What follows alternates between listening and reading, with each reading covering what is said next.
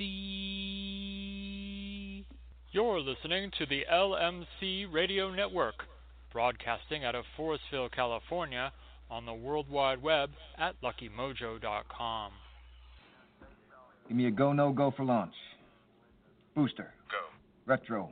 Go. Vital. We're go flight. Guidance. Guidance go. Surgeon. Go flight. Ecom. We're go flight. GNC. We're go. Telmuse. Go. Control. Go flight. Procedures. Go. Inco. Go. FAO. We are go. Network. Go. Recovery. Go. Capcom. We're go flight. Launch control, this is Houston. We are go for launch.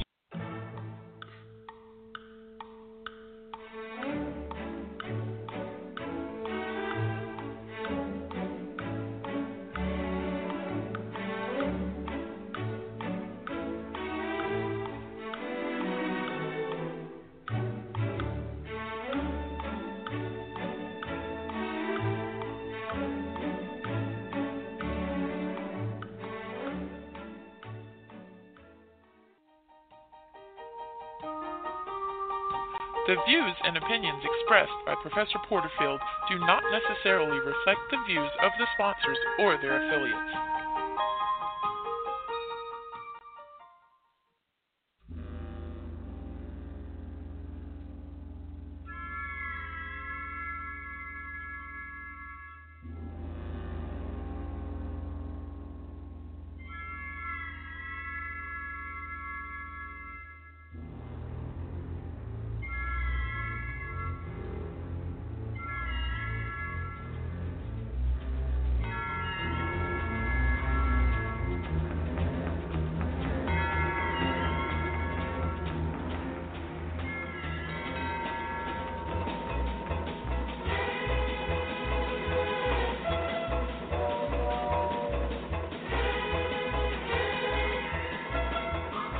From deep in the heart of Texas,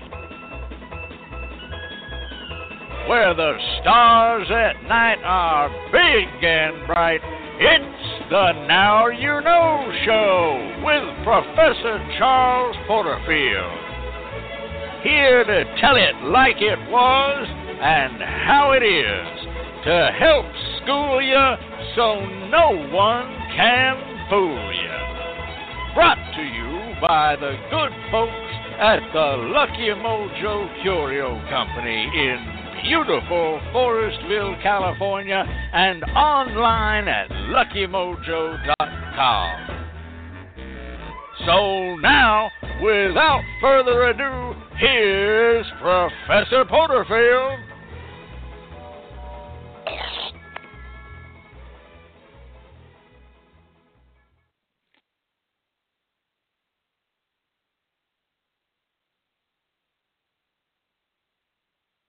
Good evening to you, one and all. I am Professor Charles Porterfield, and who is my business? Welcome once again to the Now You Know Show. It's so very good to have each and every one of you here with us listening live, and who will be listening to us later on in the archives. Well, what a week it has been. I have to tell you that right before, sorry about there being a brief interruption of me coming live on the mic, Johnny and I were literally running around the booth turning off fans because that's how damn hot is in Texas right now. And I figured you didn't want to listen to me throughout the whole show with behind me. We don't have a lot of new fans here, but they're powerful. They're old. They're the old wrought metal, solid metal green shop fans, and they keep us cool, but they're no good behind a mic. Well, what a show we have got for you tonight. Here in just a little bit, we're going to go on over to the newsroom. We're going to be talking with our friend Patchy Fogg there about what's going on, what's auspicious, what happened on this date, and all of that sort of thing. And then we're going to hear those lucky numbers, as always, and stop on by. And we're going to have one of the getting ready to be near the end now. Only 2 or 3 more left to go in our ongoing series about reading with playing cards. And tonight, we're going to be getting into doing hoodoo and doing spell work with those playing cards, now that we've been talking about how to read them and how those two relate to each other. Then we're going to go to the kitchen, and we're going to be talking about alfalfa.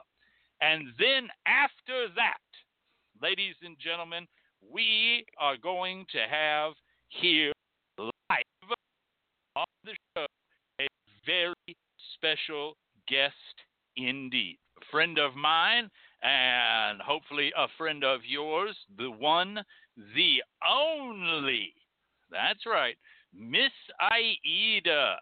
Oh yes, Miss Aida, a well-known worker and reader and the author of, just released this year in May, Cursing and Crossing, Hoodoo Spells to Torment, Jinx, and Take Revenge on Your Enemies. And she has been so kind as to, she's calling in, and from wherever she is, so hopefully cool and nice, and she's going to be calling into the studio, and we're going to be having a live interview with her in the second half of the show, and we hope you will stay with us. Before we get to any of that, I want to say a little something. I want to say a goodbye. I want to say a goodbye to June Foray. And some of you may not know who Ms. Foray was. June Foray was called the Queen, the actual queen of animation. And she was the voice of many, many, many beloved characters, some of which many of us grew up with, Witch Hazel and others, but she was most well known as Rocky the Flying Squirrel and Natasha Fatal. And she died this very day, and I just wanted to say goodbye and thanks for all the joy, and Moose and Squirrel will pay for this. So that's all I had to say, and now let's take it over to the LMC Radio Newsroom and see what Patchy Fogg has to say. Take it away, Patchy.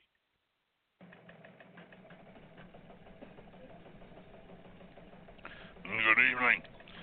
Today is Thursday, July 27th, the 208th day of 2017. There are 57 days until autumn begins and 157 days left in the year. The 29th through the 31st will be auspicious days to cut firewood, cut hair to increase growth, mow to increase growth, dig holes, and wax floors. These will also be good days to start seed beds. Extra good days for fall cabbage, lettuce, cauliflower, mustard greens, and other leafy vegetables. And good for any above-ground crop that can be planted now. These will also be good days for evening time fishing. Today's highlight in history comes to us from this date in 1974, when the House Judiciary Committee voted 27 to 11 to adopt the first of 3 articles of impeachment against then-sitting President Richard Milhouse Nixon. May we get so lucky again. Also on this date in 1789, President George Washington signed a measure establishing the Department of Foreign Affairs, forerunner of the Department of State.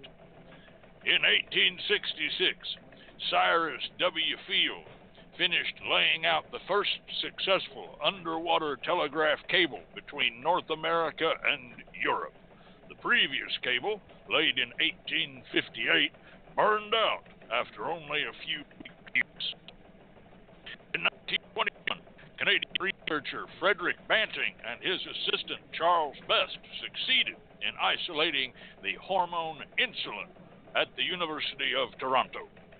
In 1942, during World War II, the first Battle of El Alamein in Egypt ended in a draw as Allied forces stalled the progress of Axis invaders. The Allies went on to win a clear victory over the Axis in the Second Battle of El Alamein later that year. In 1953, the Korean War armistice was signed at Panmunjom, ending 3 years of fighting. In 1960, Vice President Richard M. Nixon was nominated for president on the first ballot at the Republican National Convention in Chicago. In 1980, on day 267 of the Iranian hostage crisis, the deposed Shah of Iran died at a military hospital outside Cairo, Egypt, at age 60. In 1995, the Korean War Veterans Memorial was dedicated in Washington by President Bill Clinton and South Korean President Kim Jong-sam. In 1996, terror struck at the Atlanta Olympics as a pipe bomb exploded at Centennial Olympic Park, directly killing one person and injuring 111. Anti-government extremist Eric Rudolph later pled guilty to the bombing, exonerating security guard Richard Jewell, who had been wrongly suspected. And finally, in 2003, comedian Bob Hope died in Toluca Lake, California at age 100. Today's birthday greetings go out to TV producer Norman Lear, who is 95 today. Actor Jerry Van Dyke is 86. Actor John Plachette is 75. Actress-director Pete Thompson is 70. Gold medal figure skater Penny Fleming is 69. And our thought for the day comes from Will Rogers, American humorist, born 1879, died 1935, who said, quote, "Diplomacy is the act of saying, 'Nice doggy,' until you can find a rock." End quote. This has been the news from the LMC Radio Newsroom, read by Philip Falk. And we now turn you over to Professor Porterfield and the lucky numbers. Lucky number, oh, dreaming of lucky numbers, hoping that those lucky numbers will show for me. Numbers only show for you and me. Superstitious, or even makes me suspicious. Table with 13 dishes, will make you bleed. Having peace. Hey, that's mommy. Yeah? Yeah, man. Well, okay. Put my trust in group of dust, 'cause you know someday may bring you a 7. Or maybe a lucky 11. Oh, that you'll be in heaven. Lucky number for me. Yeah. Oh, yes, and you need not just trust in goofer dust as advised by the Nicholas Brothers, because we have the lucky numbers and card for you here each and every week. And each and every week they are brought to you by ProfessorPorterfield.com. Why not slide over there and take a look? And this week's numbers are 25, 26, 30, 33, 42, and 51. Once again, those lucky numbers this week are 25, 26, 30, 33, 42, and 51. This week's lucky three-digit numbers are 205. That's 205. 343. That's 343. And 917. I kid you not. 917. 917. The card of the week is the Ace of Diamonds, a gift. This week we see the coming of unexpected gifts and small material gains.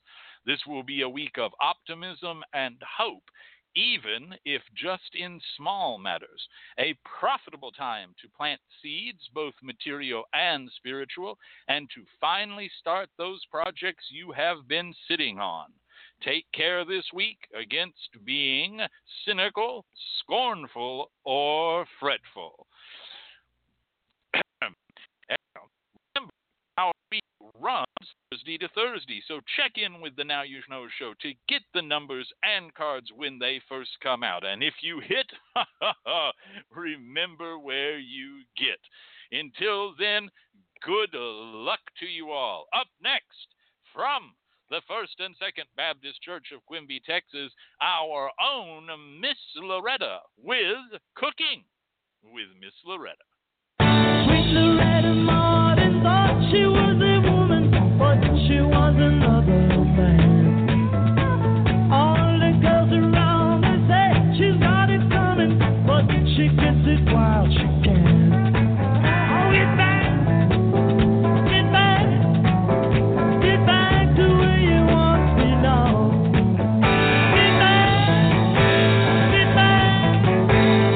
back to where you once belonged. Get back to Loretta.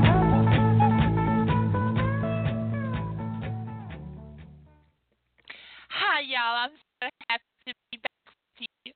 And I just want to take a moment to thank y'all for all the lovely notes that y'all sent me.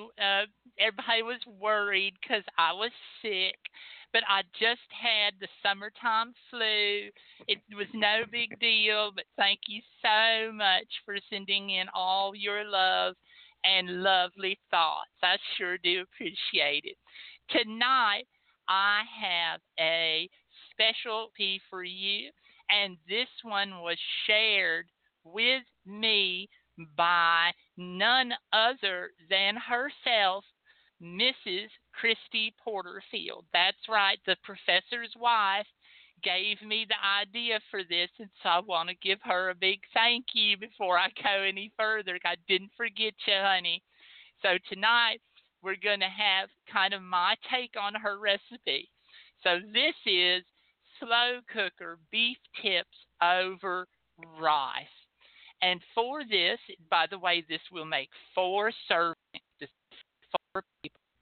For this dish, you will need the following: 1.5 to 2 pounds of stew meat, 1 10 3/4 ounce can of cream of mushroom soup, 1 packet of brown gravy mix, 1/2 a cup of water.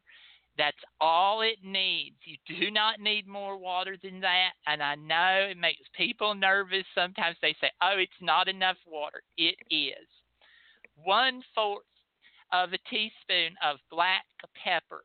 And then you'll want to have set aside hot steamed rice for when you serve this. And it's a very simple and easy and quick recipe.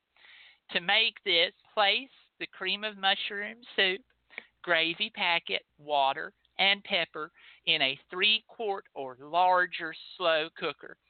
Stir it up until it's smooth, and then add the meat into the sauce. Just as easy as you can be, right? Then cover and cook on low for 8 hours without opening the lid during the cooking time. This is not one of these meals that you want to come back and forth and check and stir. You just start it, slap that old lid on, and do not bother it again. And that makes this an excellent, excellent recipe to start in your crock pot right before you walk out the door to go to work, because by the time you get home, it's going to be perfectly ready.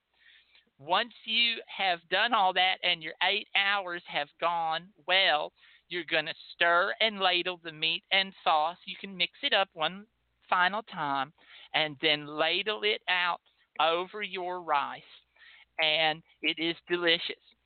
Some people prefer to serve this over egg noodles, and I will tell you that when I made this after, served it over egg noodles, and unfortunately, my husband went nuts. Apparently, it was not. He didn't want it over egg noodles, and he said it wasn't right to be. If I was going to make goulash, I should make whatever. So the next time I made it over rice, and he was quiet. So I like to serve this with a side of fresh steamed green beans, and it's just as simple as can be. And you can make it early in the morning, go to work, or do what you got to do with the kids or the house, come back in 8 hours and have it. So the can of cream of mushroom soup would indeed be the condensed, just the normal condensed old style cream of mushroom soup. And it seems like it's very thick, but it will spread out because the meat will express a lot of juice to go along with that 1/2 cup of your water. I hope you enjoyed this as much as I and my husband have. You can also add mushrooms or onions to this if you like as well. And until next week, I will see you again and bring you another recipe. So till then, bye-bye. Thank you, Miss Loretta. Okay, so I kind of know that recipe, actually. Miss Loretta did, in fact, add her own touches. She's correct. But yeah, it's a favorite of mine. We have that here, and I've always liked it. So give it a try, and maybe you'll like it as well. Up next, we're going to go to one of the last two in our discussion about reading with playing cards. Tonight, we're actually going to be discussing about doing hoodoo and conjure and root work with those playing cards. And I mean all of them. I mean from the red 10 to the black 10, from the red ace to the black ace.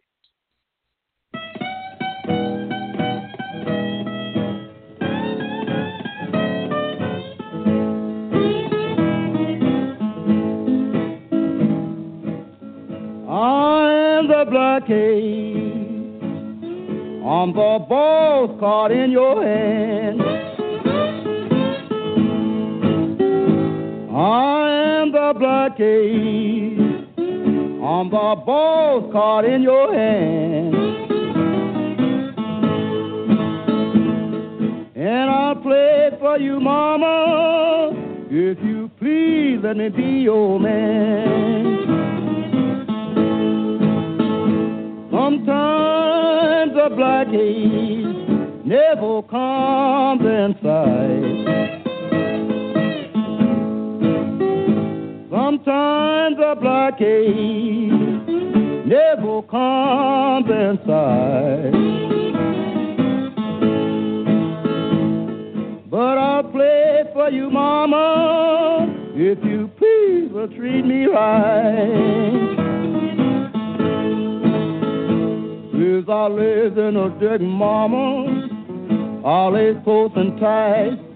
But I'll play for you, mama, if you treat me right. If you don't want me, mama, I said, please take me along. 'Cause I'll play for you, mama, when a king is gone. That means when your husband's gone.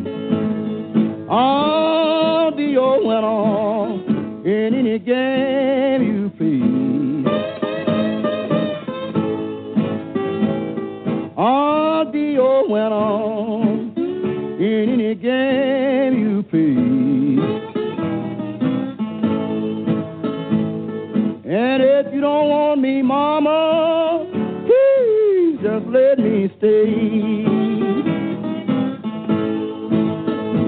Cause you know you don't want me, mama. You won't even say, that's all right, mama. You gonna need my help someday. I said, please, mama, please, don't drive me away. 'Cause I'll be a good fella, mama, if you please let me stay.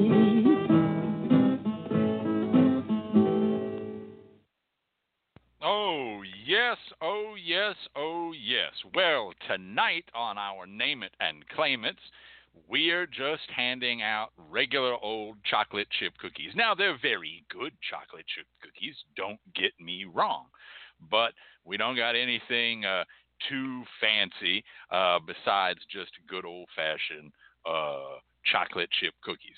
Now, we had a number of different sound-ins about this song. So, first, Catherine Ironwood, okay, who got the name of the song. All right, so congratulations. That was indeed the Black Ace. I Am the Black Ace is known by three different names. It's known by Black Ace, I Am the Black Ace, and the Black Ace. This was a tricky one, okay, because this one had multiple correct answers. She gets the first chocolate chip cookie. She also gets the second chocolate chip cookie for identifying the artist as the Black Ace. That is also correct. You could have also won cookies, however, any of y'all, for saying that it was Babe Cairo Lemon Turner. That was his birth name. You could have also said it was B.K. Turner, as he went by that. You could have also said it was Black Ace Turner. You would have gotten a cookie for that. You could have also said it was Babe Turner. You would have gotten a cookie for that. And you could have also said it was Buck Turner. You would have gotten a cookie for that. And in fact, if anybody had mentioned that he was born in Hughes Springs, Texas, I would have given you a cookie for that as well. But that's what it was. And now we're going to talk a little bit about black aces and red aces and all sorts of cards. So until now, we have talked exclusively about reading cards. And apparently we have some sound breakup. I don't know why we're having sound breakup. I can only assume that it's internet weather or blog talk.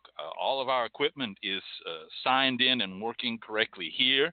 And I just had Johnny check it over for us just to double check. And he says everything looks fine on our end. So I apologize if there is any, any sort of degradation to the sound. But that being said, up till now, we have been talking exclusively about reading cards and reading playing cards and reading playing cards of the English style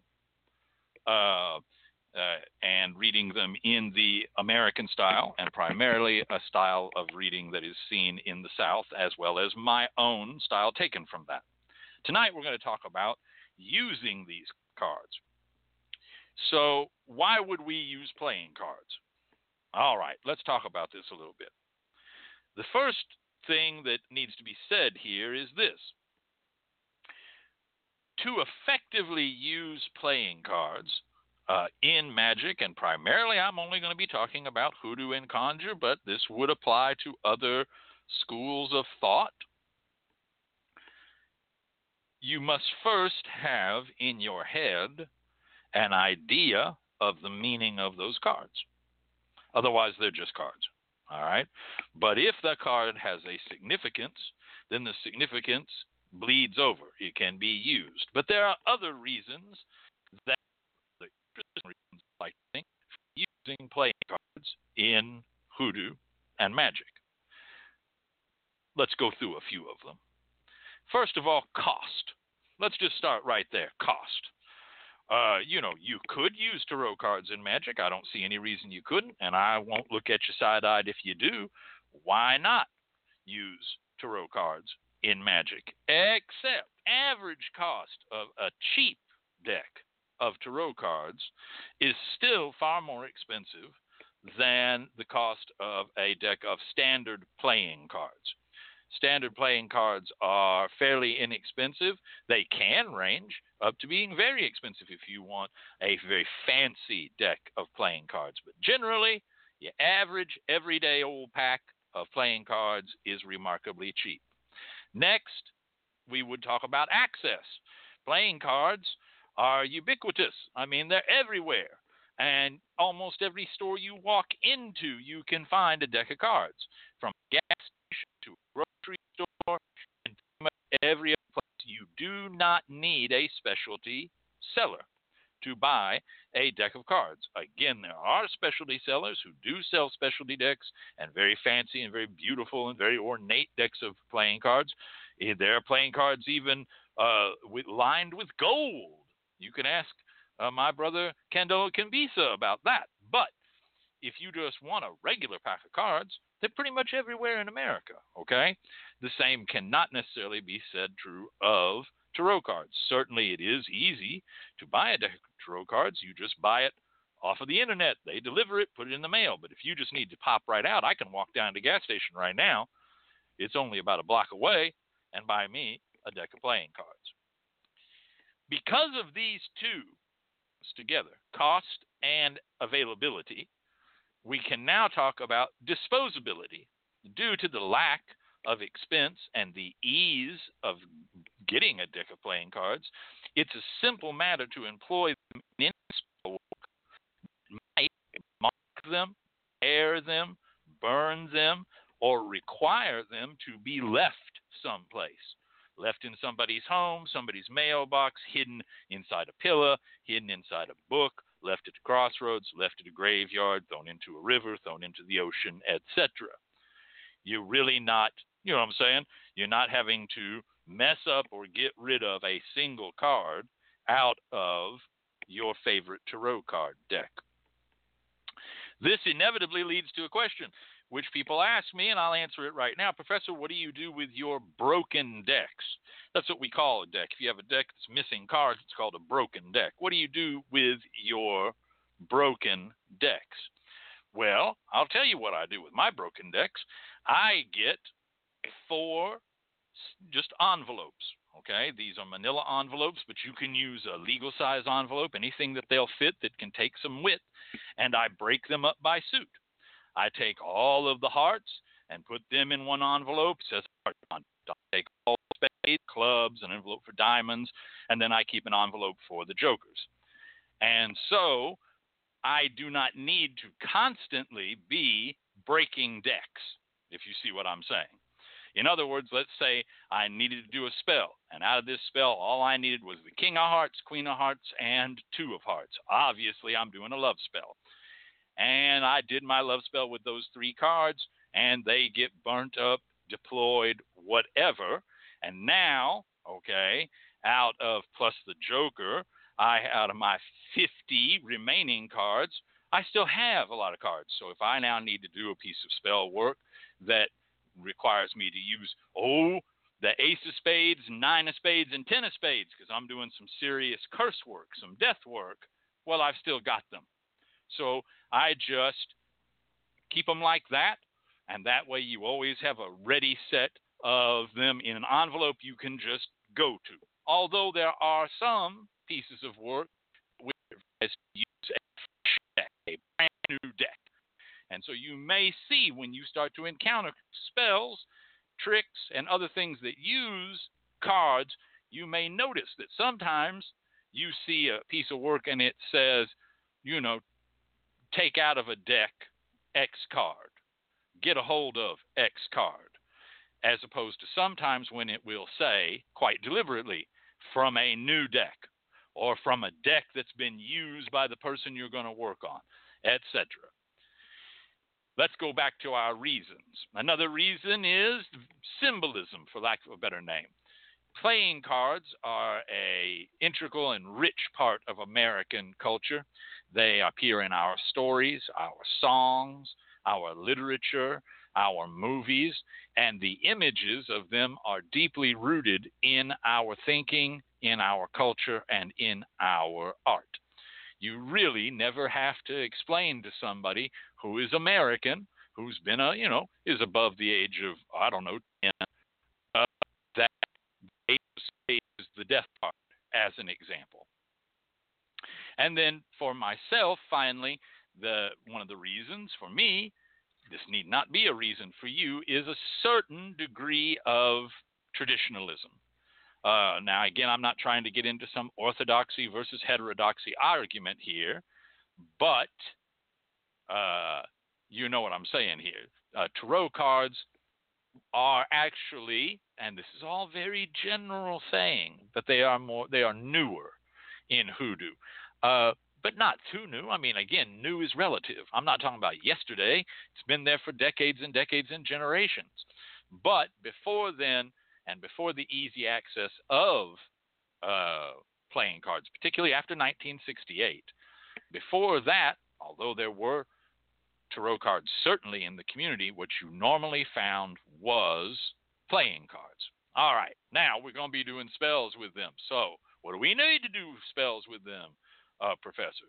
Well, I think there are a few things you want to have with you that might be a little different than some of the items you keep doing your normal spell work.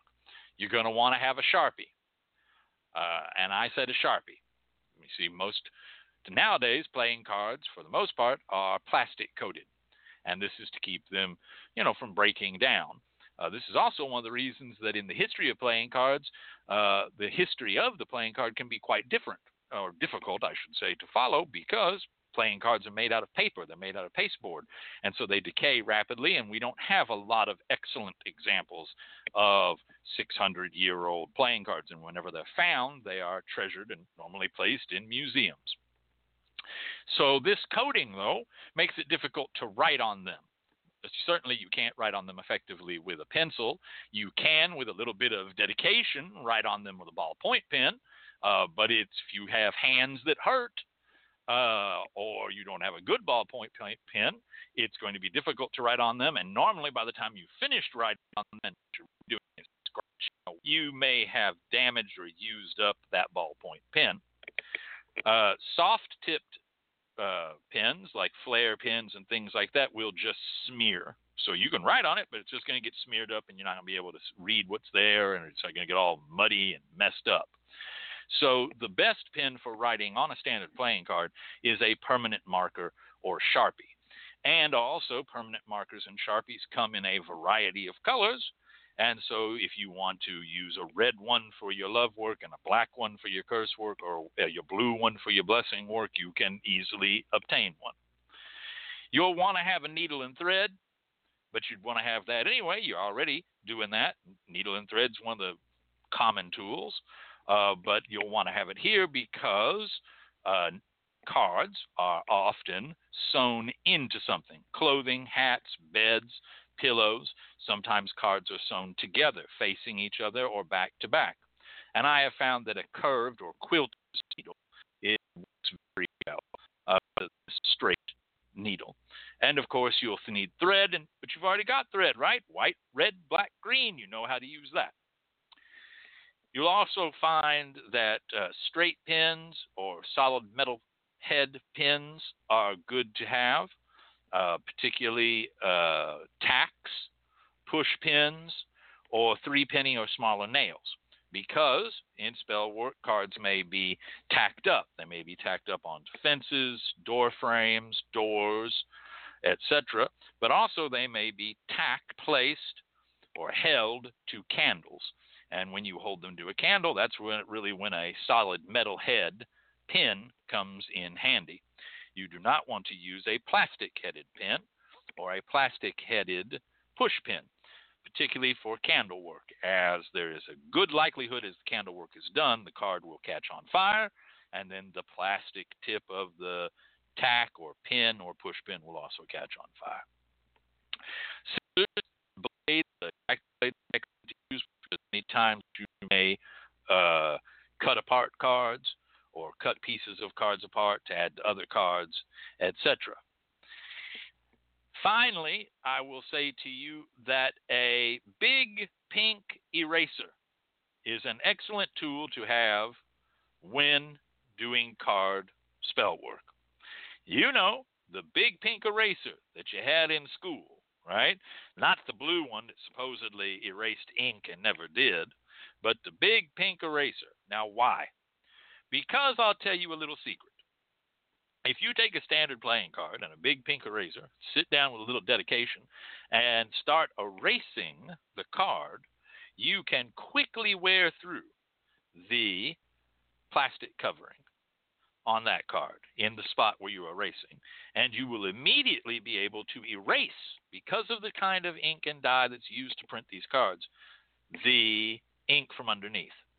Why would I want to do that?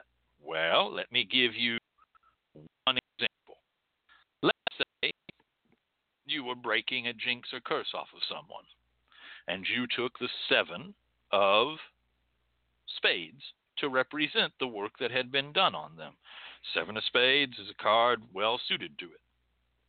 And you were going to do a 7-day ritual. Every day you're going to be cutting away, knocking away at the jinx, the ill work, the tied up nature, etc. that's been done to someone. Every day you sit down as you're doing this, and as part of this, you take eraser and erase one of the spades from the card, day by day, along with your candle work and your other work you're doing to help break this jinx. You take away one spade, all right, each day. And when you erase those spades, they will appear to simply have disappeared. I can make a card that looks blank. It just looks like it's a white card. You'll never be able to tell that I erased on it. The word doesn't even mark.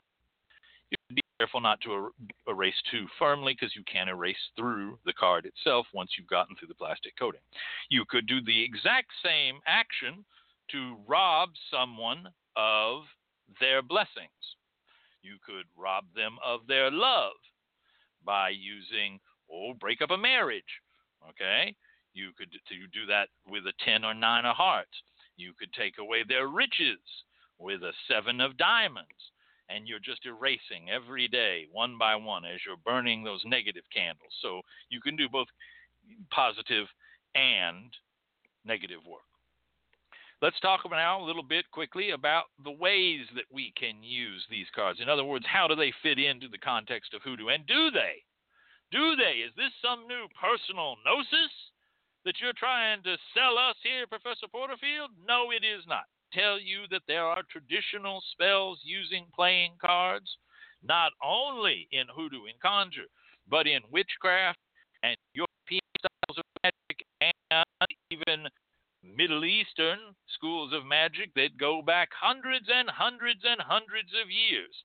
And I can show you numerous real, solidly collected hoodoo and conjure spells that involve various cards or whole decks of cards, as well as the fact that living to this day, there are still a good number of old folks who remember some of these spells.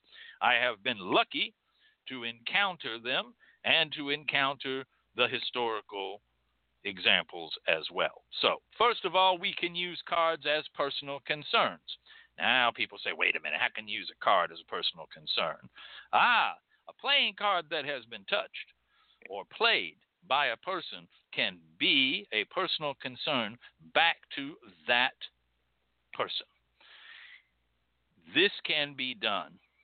In fact, we have an example of, and this example comes to us from Madame Pauline of Savannah, Georgia, and she reported this in 1939. That in order to keep down a man's gambling luck, you take playing cards. You take playing cards. The deuce, 10, jack, or king from a deck he has touched. You roll it up into a tube, tie it with a piece of number 8 pearl cotton, and force it down into the hole of a gopher tortoise. The tortoise will push it down further into the hole, and as long as the card remains down there, the man's luck will stay down. The card need only have been touched or played by the man. It need not be from a deck he or the person who's doing the act owns. So, in a similar way, any touched card can provide a link to a target. Now, we can also accentuate this. Let's say we do a reading for someone. We want us to them. Okay? They sit down. We're going to do the reading. Obviously, they've touched the cards. We do the reading, and during the reading, they are identified in the reading by a significator. Let us say that they show up as, we're reading for a lady, and she shows up as the Queen of Hearts. Poor Queen of Hearts. How loving she is. She wants to be everybody's friend. She wears her heart on her sleeve. She just wants to be a good mother and a good wife, and she's got some shit going on with her man. Now we can take, and here he is. Let's say he comes up in the reading too, and let's say he comes up as the Jack of Spades. A little dangerous. He's not too stay at home. Thinks a lot about himself. We can take these two cards after the reading are done, write her name and birthday down on her card, write his name and birthday down on his card, and use them now in our spell work, connected definitely to the woman we read for. She read it, but also connected because they came up through divination. You see, this is the link. This is the link. This is the reason we talked about divination. Y'all want me to go and talk about magic cards. I know, I've gotten tons of letters. When you going to talk about it? When you going to tell us about it? Well, first, this is just like with frogs, okay? Yeah, we had to talk about ecology and ecological concerns before I was ever going to tell you a damn thing about frogs. And I had to talk to you about divinating with these cards before we talked about spell work. In fact, we had an entire segment about different forms of divination before we finally did this one. We had divination in you, now we had this one. It seems like it's at random, but it's not. We can therefore also use cards and petitions as we can use cards as petitions and as name papers. Okay? We can write on them. They write on excellently. They make excellent petitions. They make excellent name papers. You could use a 6 of diamonds for road opening because of the association. It's, streets paved with gold, an open path, and here it is about diamonds, about money. You can use this in many ways.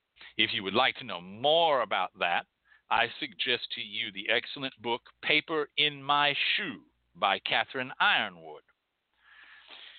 We can tear up cards and use them, and use the bits of them or pieces of them. We can use the corners of cards that mark them with the indices in mojo bags. We can shred cards up and add them to things the same way you see shredded money added to things.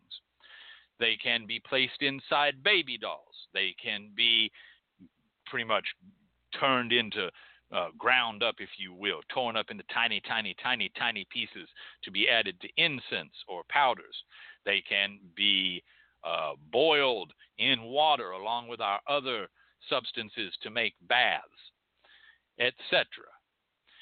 So then also we want to know about how do we get it to? What do we do with it? Well, okay, let's cover some of this and talk about them. Paired cards. They've been prepared with names, sigils, oils, prayed over, smoked in incense, etc. Could be tacked above a door or window or to the side of a home or in the pickets of a fence to influence that property positively or negatively. They could be stuck in the spokes of a bicycle wheel and the bicycle be driven past the target's house so they hear the cards click, clack. I talked about that on Monday with Candelo Canbisa on his excellent show, Candelo's Corner. You should check that out. You could, if you are crafty enough, good with your hands, make a pinwheel as advised by Canbisa for certain work. And you could make a pinwheel out of cards and place it in your yard. Speaking of the yard, cards can be tossed into a yard or across the path of one to be influenced. And let me talk to you quickly about this. This fascinates me. as people walk along in their daily life, if they see a playing card, okay, they will stop and pick that card the fuck up. Let me say that to you again. It has been my experience that when people encounter, quote, lost or, quote, rogue playing cards, they stop and pick them up. At least to look at them, at least to get a closer look at them. They may put it back where they found it. They may toss it over their shoulder and walk on their life. But they will pick it the fuck up. They will pick them up whether their back is showing or whether their face is showing. Now, think about that a minute. Seriously. If you were walking down the street, say right in front of your house, and you saw, what looked like a yellow powder that had mixed not too effectively with local soil at the end of your walkway, you wouldn't walk through it. You'd stop. You wouldn't reach down and stick your finger in it. You'd go, uh-oh. If you encountered, I don't know, tied black feathers, hopefully you wouldn't just stop and pick them up. All right? If you encountered many of the different items that are used in the vast cornucopia, the vast school of hoodoo, conjure, and root work, you would not necessarily stop and pick them up. You might examine it. You might take a picture of it. Might call your buddy and say, hey, what's this? Okay? Send him a little Snapchat picture, etc. But I'm telling you, people will stop and pick up a playing card. Not just regular folks, but workers. People experienced in hoodoo, people experienced in magic will seemingly, intentionally intimidate themselves with cards. We're fascinated by them. We're fascinated. I know people, artists and others, who collect found playing cards. There is a club, I kid you not, there is a club of people who try to put together complete decks for their use only of found playing cards. It's the rule of the club. You have to, your deck has to be made up of cards you found. Okay? But I'm telling you, people who actually do this work will stop and seemingly lose their mind and pick up a card. So this idea of tossing a card in the yard, putting it where your target, your person that you're trying to affect, is going to walk, by their car, in the parking lot, wherever, people will stop. You could take a card and stick it on the outside of somebody's mailbox. It could be the goddamn a 10 of spades, okay? And people will walk up to their mailbox and go, what the hell is this? And pick it up off their mailbox. Won't knock it over with a stick, okay? They'll just pick them up.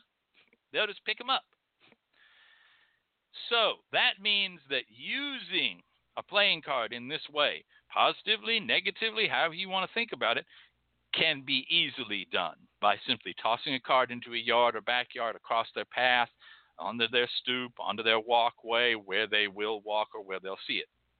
Cards can also be hidden in books, under rugs, inside cushions, under, say, a couch or chair cushion. And in fact, there's some effective spells for affecting people who sit in chairs that have cards hidden under them because they're sitting on top of them. And again, I guarantee you that when people eventually clean the house, we don't all vacuum under the cushions every day.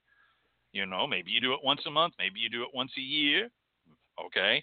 And they lift up that cushion and, you know, what's down there? 16 cents and pennies and nickels, a Spanish peanut, an M&M that got away, a couple of pieces of popcorn. There's my spare key and a playing card.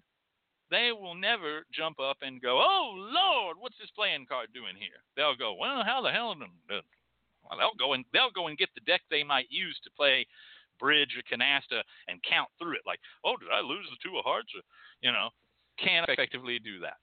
They can therefore be placed on a a wallet, mailed to someone in an envelope, placed inside a hat band, both inside and outside, placed into boots and shoes, both intentionally and hidden under insoles, etc.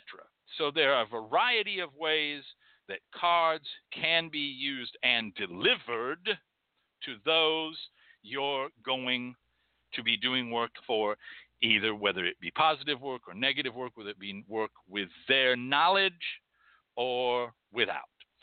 Next week, we are going to get into some of these spells and the idea behind them. So this week, we just talked a little bit about the how and the why the hell should I of it. So hope to see you here next week for that. Up next, we're going to be going into the kitchen to talk about alfalfa. Oh, yeah, alfalfa. Good with money. Good with money. Good for loans. You know, you need all that stuff, particularly if you start $6 a day.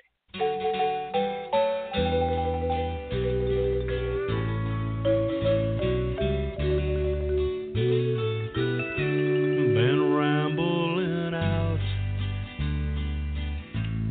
Montana way, trying to live on a cowpuncher's pay. Been changing them down in the new summer hay, irrigating alfalfa for $6 a day. I'll tell you my story, I'd be on my way, but the savings are slow to come on $6 a day. Out here in the fields, while the water runs down, with the sun high above me and the sky all around, I'm a-dreaming my dreams of the Canada line and the places I'd go if the money was mine. I'll tell you my story, I'd be on my way, but the savings are slow to come on $6 a day.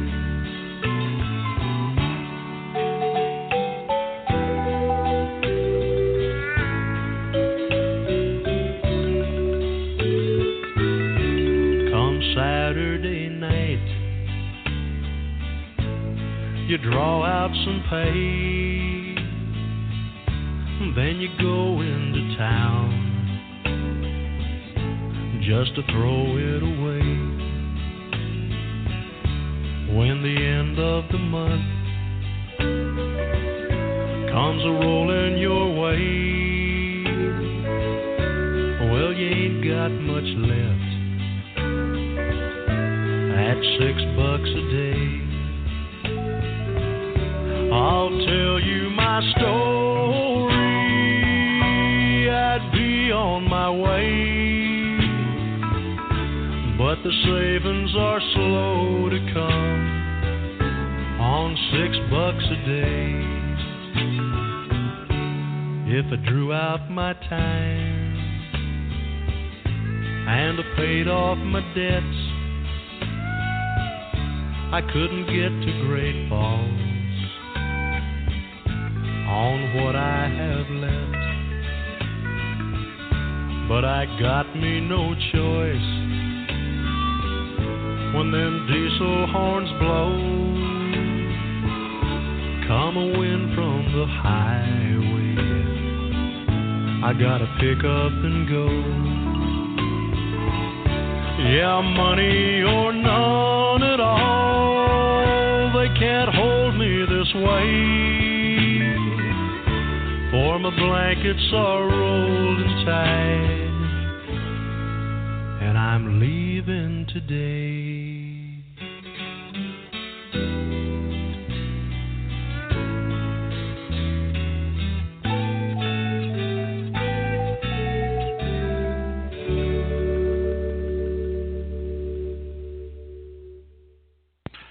Wow.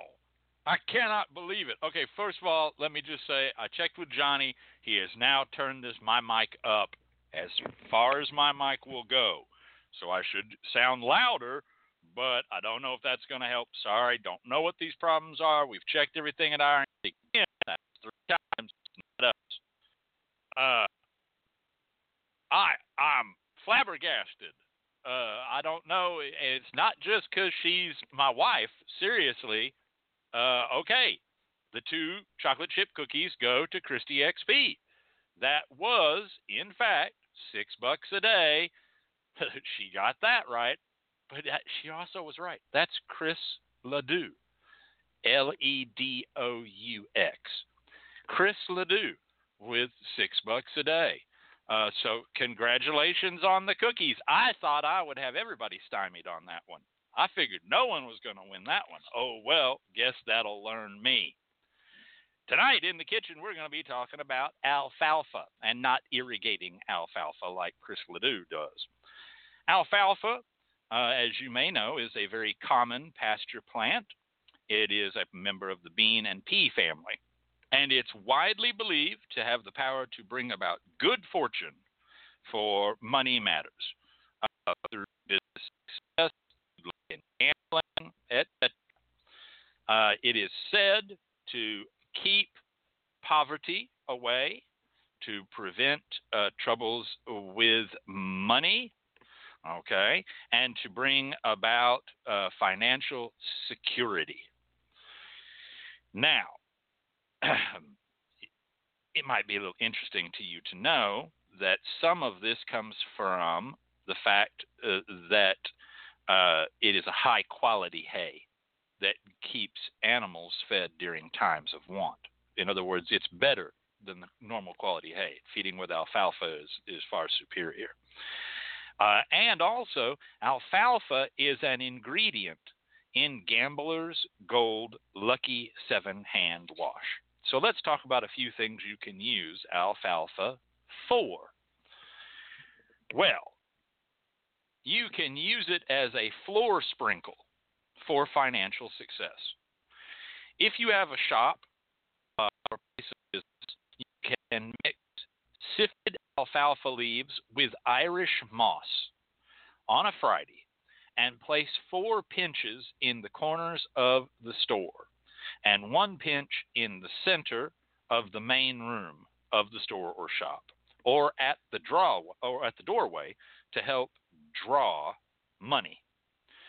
Now, the mixture picked up from the previous week, because you do this every Friday. So before you put down the new, you sweep up the old.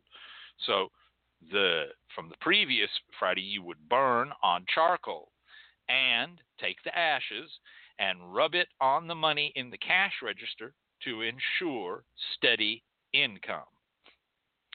You can also, instead of, let's say you don't own a shop, let's say you're a homemaker, let's say you just live in the house and do whatever, let's say you're a stay-at-home mother, stay-at-home father, housemakers may keep a packet of alfalfa leaves in the kitchen to protect against poverty. And so that's one example. You can also use alfalfa to make your money go further. Alfalfa seed has a similar use to alfalfa leaves, and a packet of alfalfa seed sewn shut and kept in your wallet is said to make your money last longer between your pay days. Okay? Your pay days. Now, interestingly enough, fenugreek is also said to draw in money, and the 2 types of seeds, which are botanically related, by the way. So fenugreek and alfalfa seeds can be combined in 1 packet to go in your wallet or your billfold for added power. Okay? You can also use alfalfa as in a mojo for getting a loan. And then there was a little bit about that in the song.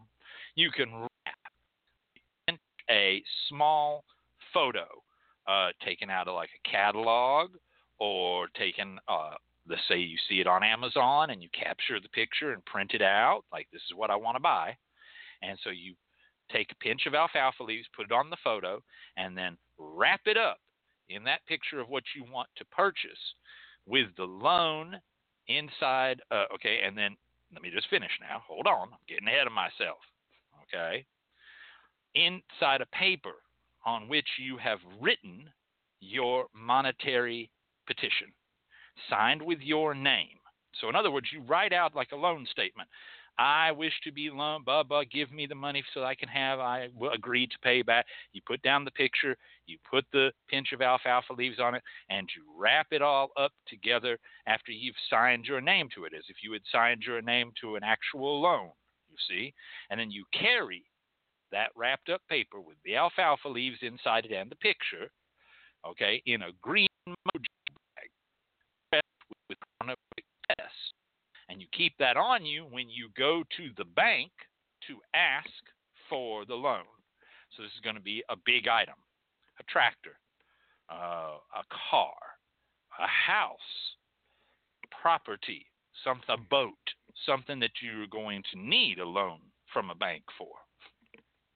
Because generally, a bank will not give you a loan for a new plasma screen TV.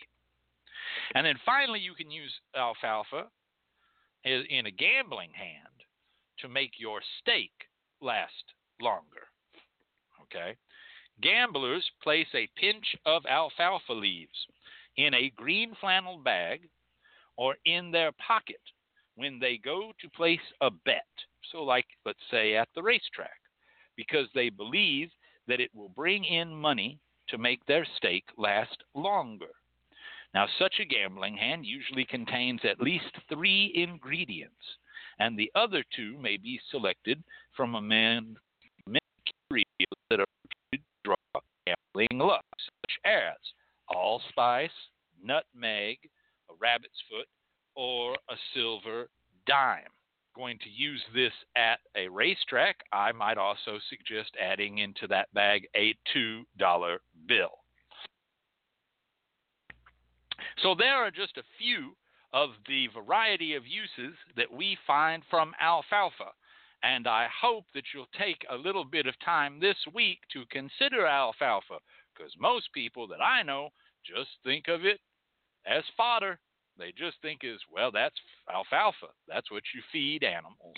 But now you know that you can use it for other things, because you see, that's what we're doing here. We're just trying to give you a little information, just trying to show you a little light, just trying to guide your footsteps, just trying to send out a signal. What's that signal? Why, that's the LMC Radio Network on the air. The LMC Radio Network, broadcasting around the globe, bringing news, information, education, and entertainment to all. It's the LMC Radio Network in the vanguard.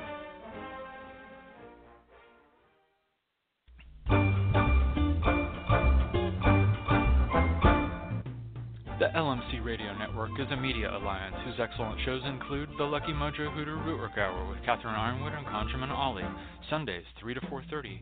Candelo's Corner with Candelo Convisa, Michael Carell, and Lady A, Mondays 5 to 7.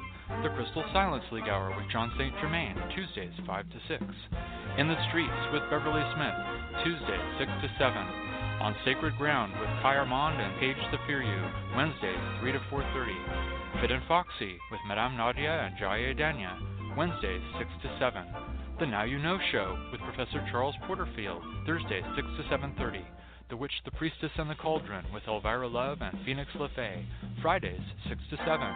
And Liquid Libations with Andrea Weston, Saturdays 5 to 7. All times Pacific, add 3 hours for Eastern, sponsored by the Lucky Mojo Curio Company in Forestville, California, and online at luckymojo.com.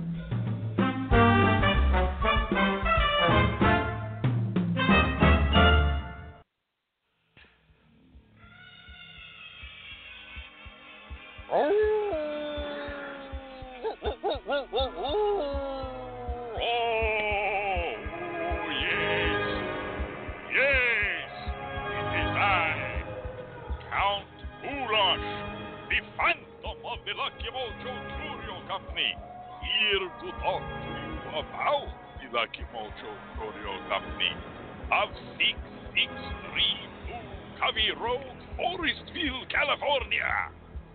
Did you know that my friend Lefty the Skeleton and I dwell within this shop, which is both an online magical shop and a real magical store? They carry a full line of handmade spiritual supplies, including occult oils, incense, powders, candles, herbs, mojo bags, spiritual songs, books, and spell kits for those who cast magic spells, love spells, money spells, and protection spells in the African American hoodoo, pagan magic, and other witchcraft traditions. Who am I talking about? I'm talking about the Lucky Mojo Curio Company of 6632 Covey Road, Forestville, California, and online at www.luckymojo.com. Yes, visit us online in the comfort of your own home and go through page after page of thousands and thousands of items from all around the world. Come and see us at 6632 Covey Road, Forestville, California. Tell them that Lefty the Skeleton and I sent you.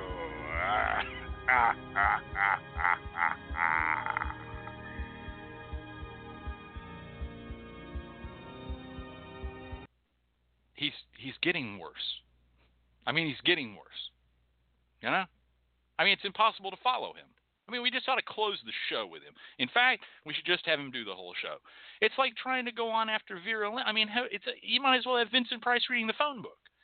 I mean, come on. Forget about it.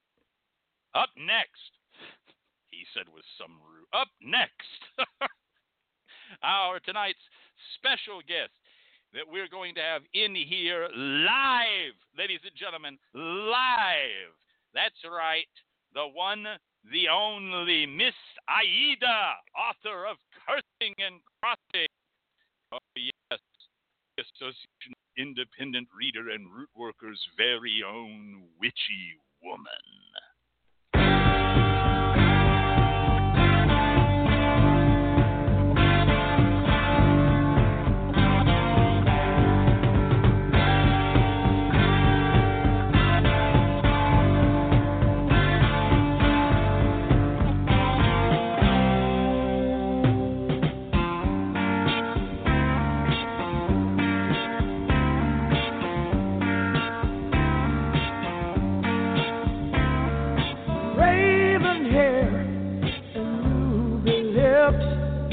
Sparks fly from her fingertips, echoed voices in the night. She's a restless spirit on an endless flight. Ooh, witchy woman, see how high she flies. Ooh, witchy woman, she got the moon in her eye.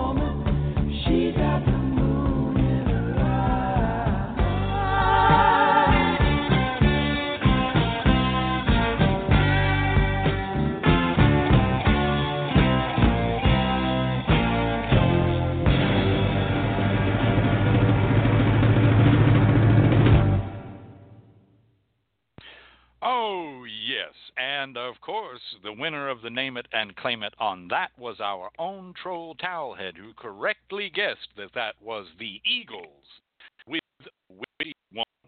And before we bring our own witchy woman, Miss Aida, in, well, this has been asked as a special request. And you know, when you're a guest on the Now You Know show, we try to make you happy.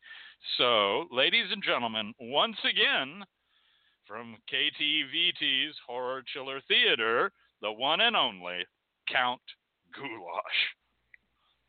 Good evening, boys and girls. It is I, Count Goulash, again here to introduce tonight's special guest, the Queen of Screams. Oh, yes, the nurse of the curse, the one, the only, Miss Aida.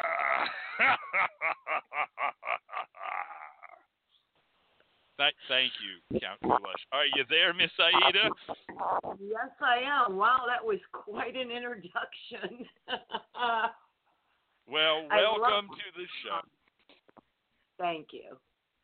We are so glad to have you with us. Ladies and gentlemen, you're more than welcome. Ladies and gentlemen, if you don't know who Miss Aida is, you need to find out.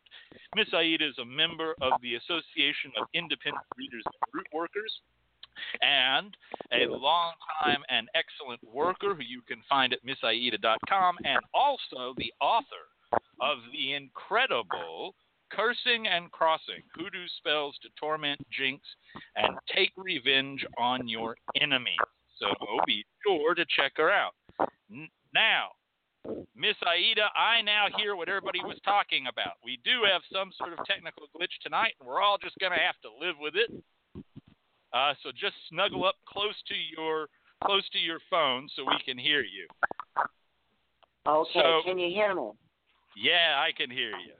So tell us a little bit, to start out, tell us a little bit about Miss Aida. Who is Miss Aida? Where's she from? Tell us the tale. Well, I'm from Detroit, Michigan.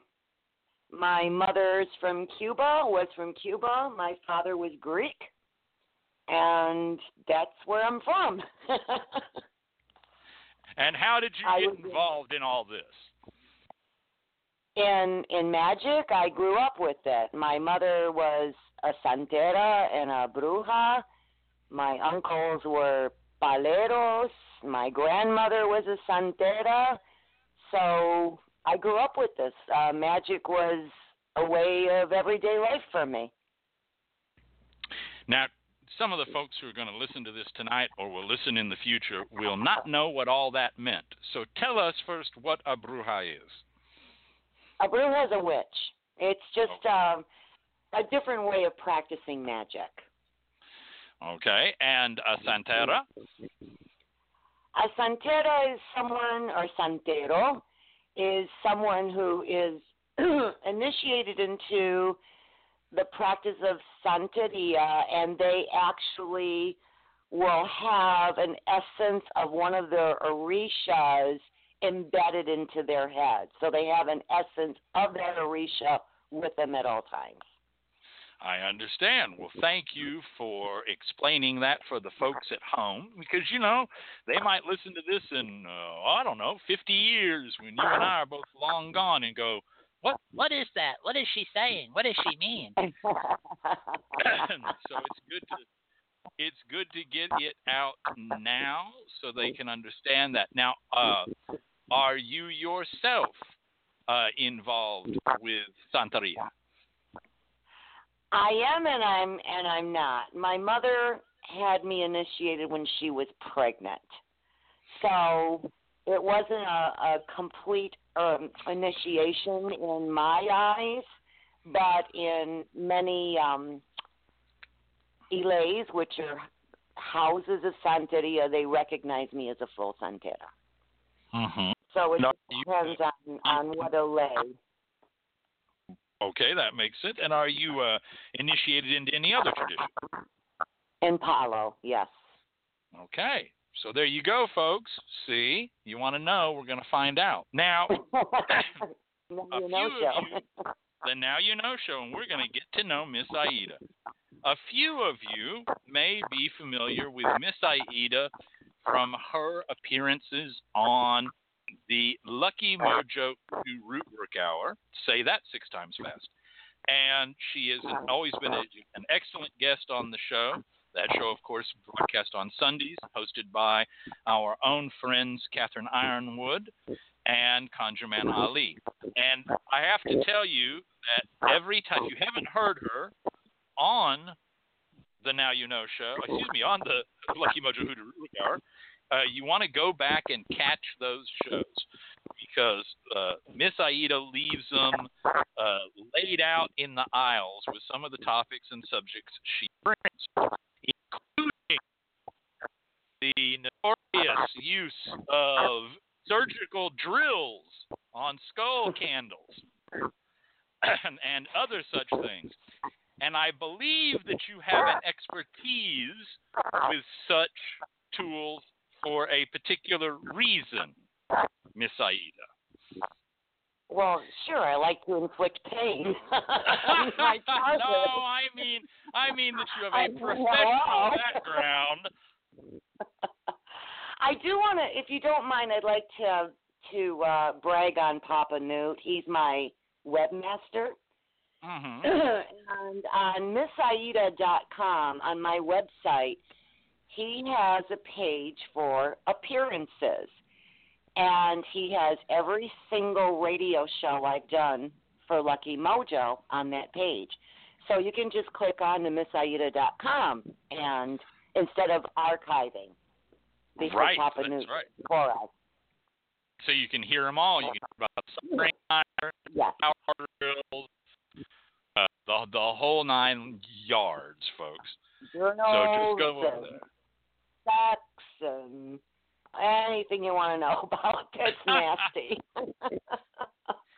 So you do have a reputation as what did Count Goulash say? The queen of screams, the nurse who can nurse. And well, of course, I was always raised that you've got to get down and dirty and put your all into any spell that you perform. You just got to get into it. You've got to. You know, if I'm just going to stand over something and say, I curse you, guess what? It isn't going to work. Mm-hmm. And that kind of led to this wonderful book, Cursing and Crossing, Hoodoo Spells to Torment, Jinx, and Take Revenge on Your Enemies. And that came out this May. And it was my extreme honor to get introduced to your workshop about the book. And I got to tell you, I've got the book right in front of me right now, and it is an excellent, excellent book. But I have to say something publicly, in listening range of everyone who can hear my voice, and everyone who will hear my voice in the archives. Guys, seriously, if you were at the workshop, it was a setup. She and I prearranged it. We worked it out enough. I mean, I'm getting nasty mail about, you said something about Miss Aida's shoes. You killed her tarantulas. You're a son of a bitch. Guys, it was an act. It's just an act. Tell them about Gray Townsend. He thought it was because you hurt yourself. Gray Townsend thought I was doing it because I had wrapped my head pretty hard in the Lucky Mojo Curio Company barn the day before. And when we started doing our little routine, Gray thought that I was out of my damn head and was getting ready to get up and escort me away and get me medical aid. So, just everybody, you can stop with the nasty letters now. I forgot to tell people that it was. I forgot. You kept reminding me, don't forget to tell everybody that this is a setup, and I forgot. Well, they look like they were going to come for me. Anyway. Oh. Do you ever feel, I mean, obviously, you have great skill at cursing, crossing, jinxing, the whole 9 yards. Do you ever feel a little boxed in? You know, sometimes actors get typecast. You know what I'm saying? And, Leonard Nimoy can only play Spock or whatever. Do you ever sort of say, boy, I wish it would all work? Or, you know, what about my gambling work, right? Well, I like to practice magic as I did nursing. You know, I'm a nurse also, and you know, just like doctors and nurses and magical practitioners, we learn everything. You know, we have to learn. We have to have a broad knowledge base, right? But then we pick a specialty area. So for me, it was emergency medicine, then later administration. So that's how I feel about my magical practice. I'd rather be an expert in a few subjects than, what is the other called? A jack of trades and a master of none. So no, I don't feel boxed in. Not at all. This is my choice. So you're just gone into your specialty, the endometriologist of cursing. And, well, break up also, and lust, and spiritual eradications, and of course helping animals, because everybody knows how much I love animals. Okay, and we do. And I should let you all know that Miss Aida is a great lover of animals. She has many herself and is involved in the training of dogs and Schutzhund, and a well-known lover of animals, Miss Aida.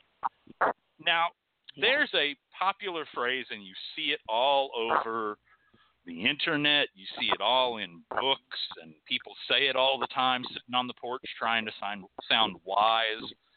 And I would like to hear your take on it. And the phrase is as follows, and I'll just sum it up. You cannot heal if you cannot hurt. You cannot curse if you cannot bless. What is Miss Aida's take on that saying? Okay, my first language is Spanish. I have no idea what the hell you just said to me. Okay, I'm going to call Candelo and he'll translate. Wait a minute. I'm thinking of a dog healing. Okay, you cannot heal. You mean heal as in blessing healing, unless you can harm. Right. You can't curse unless you know how to bless. Okay. No clue. Sorry, Charles. Hey, folks, here's what we're going to do now. Candelo Convisa is going to call into the show, and we're going to do the I Love Lucy situation, where I say it to Candelo, Candelo says it to her, she says it to Candelo, and right like that, folks, Candelo Convisa drops out of the chat room. Boom, he's gone. All right, so it's this idea that do one side without being able to do the other, that they're ineffective. Yes, of course. And now I get it. Why didn't you say that in the first place? I did. Absolutely. Yes, absolutely. And yes, this please, is, as far as the first half, when you say you cannot curse unless you bless, it has a lot to do with what I say over and over and over in the book of Cursing and Crossing, to make sure that you're justified, right? I mean, if you don't have a good heart and you're just walking around cursing everybody, that's really bad. I mean, it's not well-rounded. It's just the wrong thing to do. So the blessing, you have to do this in good conscience with pure heart. And in your workshop, you spent a good segment of that workshop discussing the idea of being justified. Exactly. And I thought you did an excellent job. Could you tell the listeners a little more about what you mean by What do you mean? I'm sorry, Professor Porterfield. It was all broken up. I'm sorry. We're having bad technical difficulties this evening. I'll try again, folks. It's live radio, ladies and gentlemen. Could you tell the folks at home who are listening a little bit more about what you mean by being justified? One does not indiscriminately curse anybody. There's got to be a good reason, a damn good reason, because when we curse, we're inflicting a lot of harm. And it's almost akin to if someone spit on you, you don't blow their brains out, right? You're going to blow their brains out if your life is threatened or if they killed somebody that was close to you or if your life is threatened. You've got to be justified. Cursing is a very, very serious business, and people don't realize that. We don't act out of emotion because we can inflict serious harm, and that's why I tell everybody, wait, just wait. Wait a week and see how you feel a week later. I tell people, in my sport, you had mentioned Schutzen earlier, through the years I've been kicked out of places. People have disliked me because I hug and kiss my dogs, and a lot of the macho clubs, they don't like that. And I've been berated, I've been humiliated, I've been yelled at. I don't go home and curse these people. I mean, because they hurt my feelings, I'm going to inflict serious harm. I'm going to blow their brains out. Of course not. So you've got to be justified because cursing is a dangerous game, very dangerous. The difference between magical cursing and having a lethal weapon in your hand, there's not much difference. That's why we've got to be justified. I hope I've clarified that somewhat. Oh, absolutely. And to some extent, you're sort of quoting the Mikado here where you're saying, let the punishment fit the crime. Exactly. And I suppose to some extent you're also saying that revenge is a dish best served cold rather than in the heat of the moment. Absolutely. I'll give you an example. Please do. I brought a doll to the workshop, and it was a real doll. We actually cursed this doll. We beat it. That some of the practitioners in the audience, they tied duct tape around its neck. They tied its legs up. They were beating it. They drew cursing sigils on it. That was wonderful. Do you know how long I thought about this curse? For a year. A year. And when I brought that doll to the Lucky Mojo Hoodoo Heritage Festival, wow. I mean, revenge being a dish served best cold, look what I got in return. I got 125 people beating the crap out of this doll because I waited. I waited for the right moment. Well, there you go, folks. And you might want to write down to yourself right now that Miss Aida is not the person you want to meddle with. Tell me a little bit about the book. I have it. I know it's wonderful. I got to read it before it came out. Nanny, nanny, boo, boo to the rest of you. But tell us about the book. I know it's currently for sale through Lucky Mojo. I know it's also up on Amazon, and I believe that this week it also got a Facebook page. So if you all would like to go over to its Facebook page and like it, you can do so. Leave reviews or purchase it through that page, even from Lucky Mojo. Oh, I got a contest going on now. I'm giving away tell us about the contest. Say again, please. Tell us again. Okay, the contest, I'm giving away 5 free books, and I am asking a question. What's the first and foremost, most important thing that you must do before performing a cursing spell? And, of course, the people on this radio show now know the answer. Aha! See, folks, you're already in like Flynn for this contest because now you know. So go over to Facebook, find the Cursing and Crossing Facebook page, and enter that contest, and you too might win a free. Will they be signed? Will you sign them? Absolutely. A free copy of the book signed by Miss Aida, folks. That's a value right there.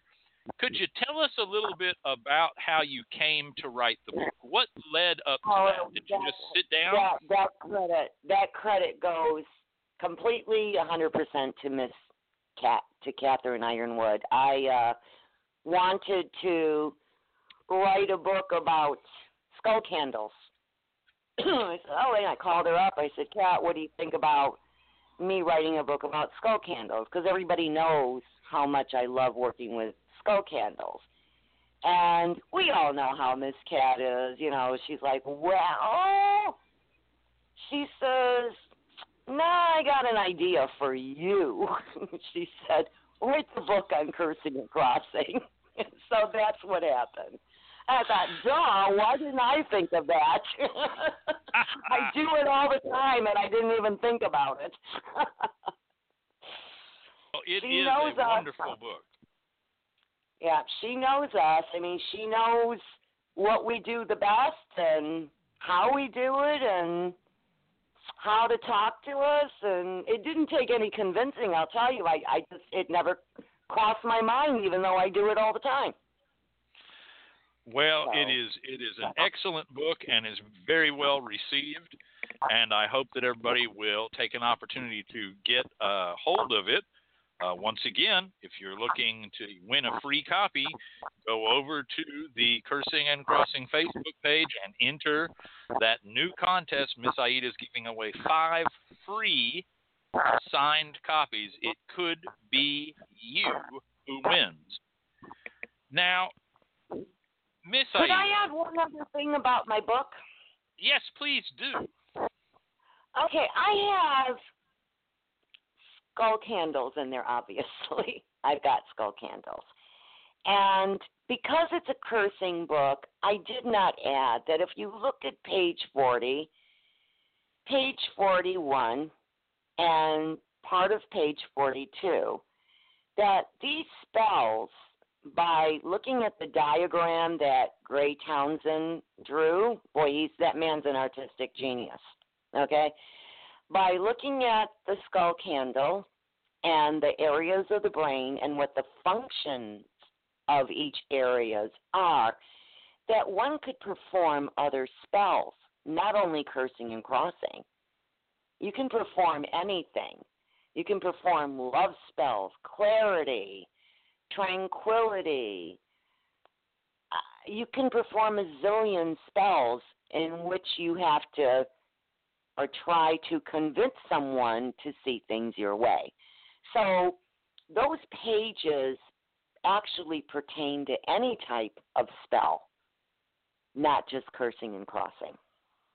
And that's absolutely correct. And I have to tell you, folks, that what this is talking about is that on page 40 of Cursing and Crossing, there is a beautifully rendered illustration. It's a cutaway in profile of a human skull showing the brain within it. And in the book, she shows you what is the frontal lobe, the occipital lobe, temporal lobe, brainstem, etc., and how, and she discusses how each one of those parts of the brain, what they control, what they deal with, such as, the occipital lobe is for interpreting vision, including color, light, and movement. And then she goes on to talk about how you can affect the various parts of the brain on a skull candle to get particular responses. And it's an excellent part of an excellent book. Now, I know, and you brought up earlier, that you also do work concerning care and love and well-being of animals. Yes. And I love animals. I love animals. And, initially you asked me about Santeria and Palo, and I don't practice anymore. I do practice aspects of it that don't involve animal sacrifice, but I gave that up decades ago because my love for animals is more profound. And yes, I do also work with healing animals. And could you tell us a little bit about that? I mean, a lot of our listeners have pets, and they have very dear pets and household family member level pets. And what do you find is, like outside of specific cases, obviously people come to you and say, this is going on. But in general, what can we do to protect our animal friends or to keep them happy in a spiritual sense? I'm sorry, you're broken up again. What can we do to protect? What did you say after that? Protect and aid, protect and help our pets and animal friends spiritually. What can we do for them? Okay. I did a radio show on that, and I'm a very firm believer in making teas out of herbs. Herbs such as angelica or whatever. You can look those up on www.luckymojo.com/mojocatherbs.html, and you can find the different herbs. And I'm a very firm believer of making teas, straining them, putting them in spray bottles, and then spraying the dog, because we don't want to be your pet. We don't want to be using oils or sachet powders or, bath crystals we could use to a certain extent, right? But we don't want the animals eating this. So the best thing to do is to spray them. I also put protective amulets on their collars, and you can find protection amulets also at Lucky Mojo. They don't necessarily have to be specifically to protect pets. They can be just like we protect ourselves. I mean, these animals have souls. So if you want to put an anti-evil eye on the collar, that's perfectly acceptable. How many people hate animals and give them the evil eye and wish they were dead? So when I look at spells for animals, aside from, working with St. Francis of Assisi or St. Martin de Porres, St. Rocco, he's the patron saint of dogs. Aside from that would be specifically, you would work with those specific saints for helping animals. But as far as everything else, I treat them just like I would a human being. Healing candles, healing herbs, like I said, the teas that we spray them, don't feed them anything. And protection amulets and blessings and, my animals all get blessed once a week with holy water. So basically similar, very similar. That makes perfect sense. You can always also make poppets. You can make animal poppets. Now, when you do that, now you can apply the oils. Now you can apply the sachets. Now you can do all these things. Poppets are a big deal. My dog, Athena, she had 3 days to live. She had cancer. She had 3 days to live. And many people in the hoodoo community, we all got together. Miss Catherine Ironwood was one of them. And we prolonged Athena's life 5 weeks. And the only reason she died was because I told her, I said, Athena, if it's your time to go, don't stay here just for me. Then the next day she got violently ill, and I put her down. So we did a lot of puppet work, a lot. Now, for these baby dolls, these puppets, I assume, tell me if I'm wrong, you know, I've had dogs before and I have cats, and they shed. I mean, they shed like nobody's business.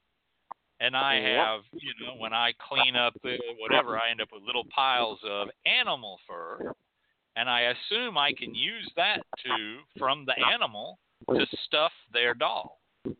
Absolutely. Absolutely. You can also oil candles and roll the candles in the hair or whatever you have. You know, their fingernails. You know, I'm very bad. I understand with dogs and cats they're called paws, but I don't like that. You know, with their fingernails and their toenails. When I cut their fingernails and toenails, I keep them. I keep them. And you can stuff them with that. And by the way, because I do have German Shepherd dogs, and they're all Schutzen, which means in German protection dog, and that's what they're trained in, I will also put my dog's nail clippings in Protection Mojo hands. Well, that's wonderful. That makes a lot of sense. That's a very interesting idea right there. So now we know.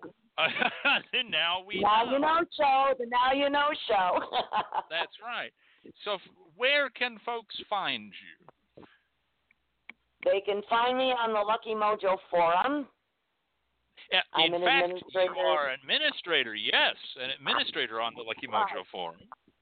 That's right. You can find me on the forum. They can find me at my website, missaida.com. Can find me on my Facebook page, and you can also find me on the new Cursing and Crossing Facebook page. And also at the Association of Independent Readers and Root Workers. Most importantly, yes. Absolutely. Well, Miss Aida, thank you so much for taking a little bit of your time to come in and talk to us. It was so nice to have you here. And folks, once again, the book is Cursing and Crossing, Hoodoo Spells to Torment, Jinx, and Take Revenge on Your Enemies, available right now from LuckyMojo.com or on Amazon, or go over to the Cursing and Crossing Facebook page. Like the page, enter the contest, and see if you can win one of the free copies signed from Miss Aida. 5 copies, that's right. There'll be 5 winners, folks. And thank you again, Miss Aida, for being with us. And as we start to pass out of the show, we have a little fun song just to play for our own Miss Aida.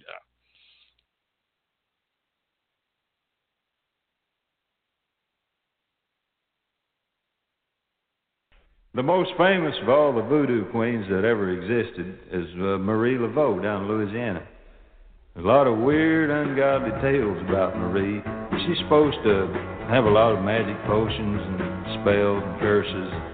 Down in Louisiana where the black trees grow lives a voodoo lady named Marie Laveau. She got a black cat tooth and a mojo bone. Anyone who wouldn't leave her alone, she go, another man done gone.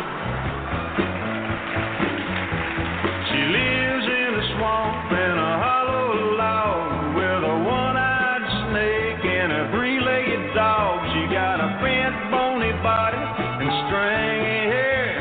And if she ever seen y'all messing around there, she go,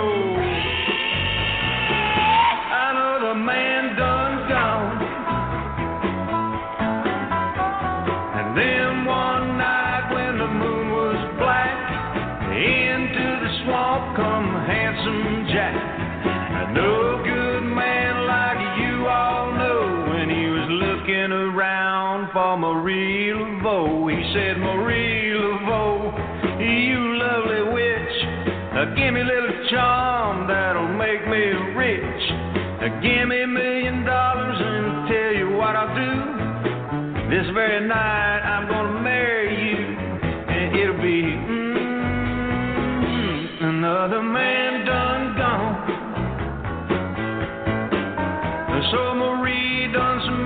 and she shook a little sand and made $1 million and she put it in his hand. Then she giggled and she wiggled and she said, hey, hey, I'm getting ready for my wedding day. But oh, handsome Jack, he said, goodbye, Marie. You're too damn ugly for a rich man like me. Then Marie started mumbling, her fangs started gnashing, her body started trembling and her eyes started flashing, and she went, another man done gone. Oh, if you ever get down where the black trees grow and meet a voodoo lady named Marie Laveau, if she ever asks you to make her your wife, man, you better stay with her for the rest of your life, or it'll be another man done gone. Oh, Marie, show me that pretty white tooth.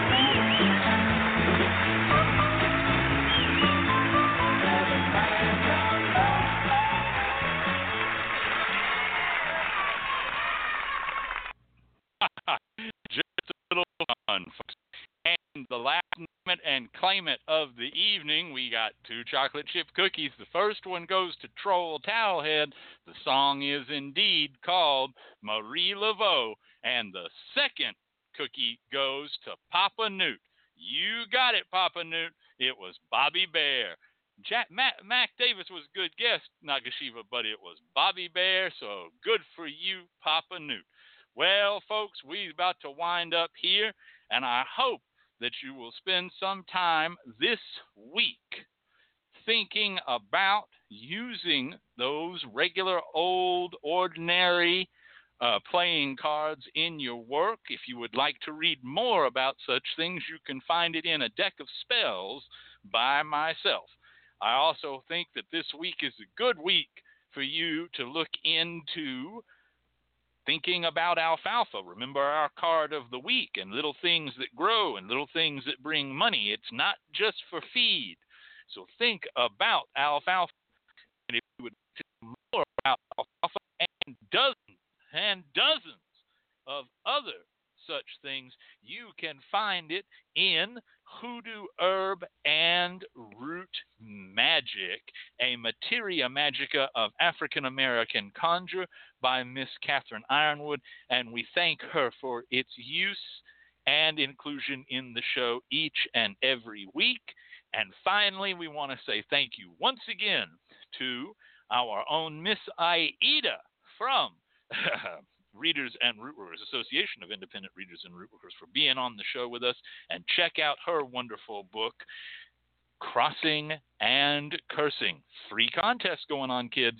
Don't miss out. Well, that's about it for me. I mean, everything's winding up here, I guess. I guess this is just the end. This is not the end. It is not even the beginning of the end. But it is perhaps the end of the beginning.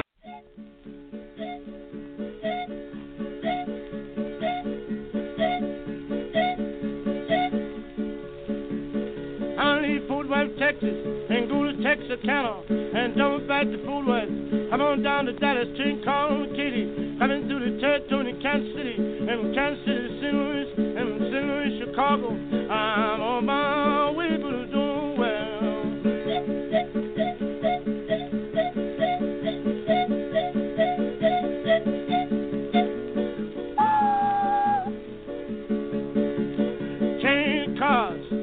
On the TP, leaving Fort Worth, Texas, going to Dallas, Hotel, Grand Sling, Silver Lake, Mineola, Tyler, Longview, Jefferson, Marshall, Little Sandy, Big Sandy, Texarkana, and double back to Fort Worth.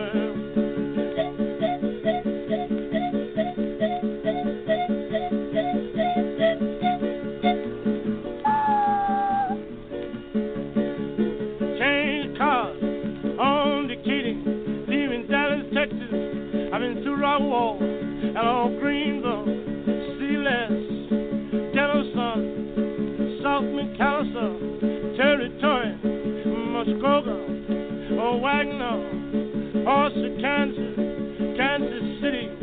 So did you? Then I changed cars and jumped in cinema.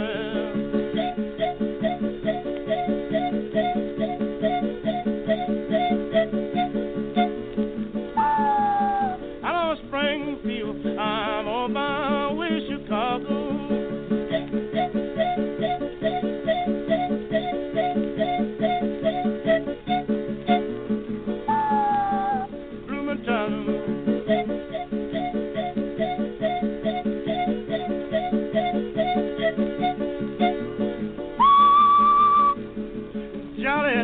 Giving a hop on, pass on through.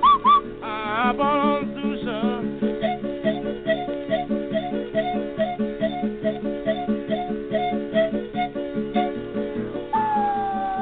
Grand Crossing.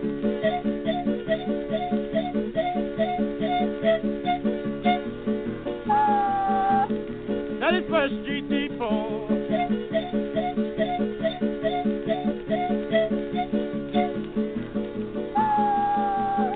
Oak Street Depot.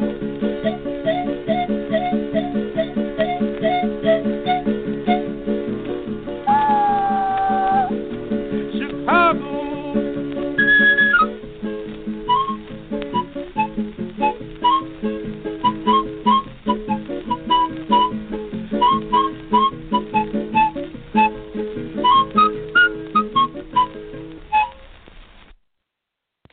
This has been a production of the LMC Radio Network. Bless their hearts.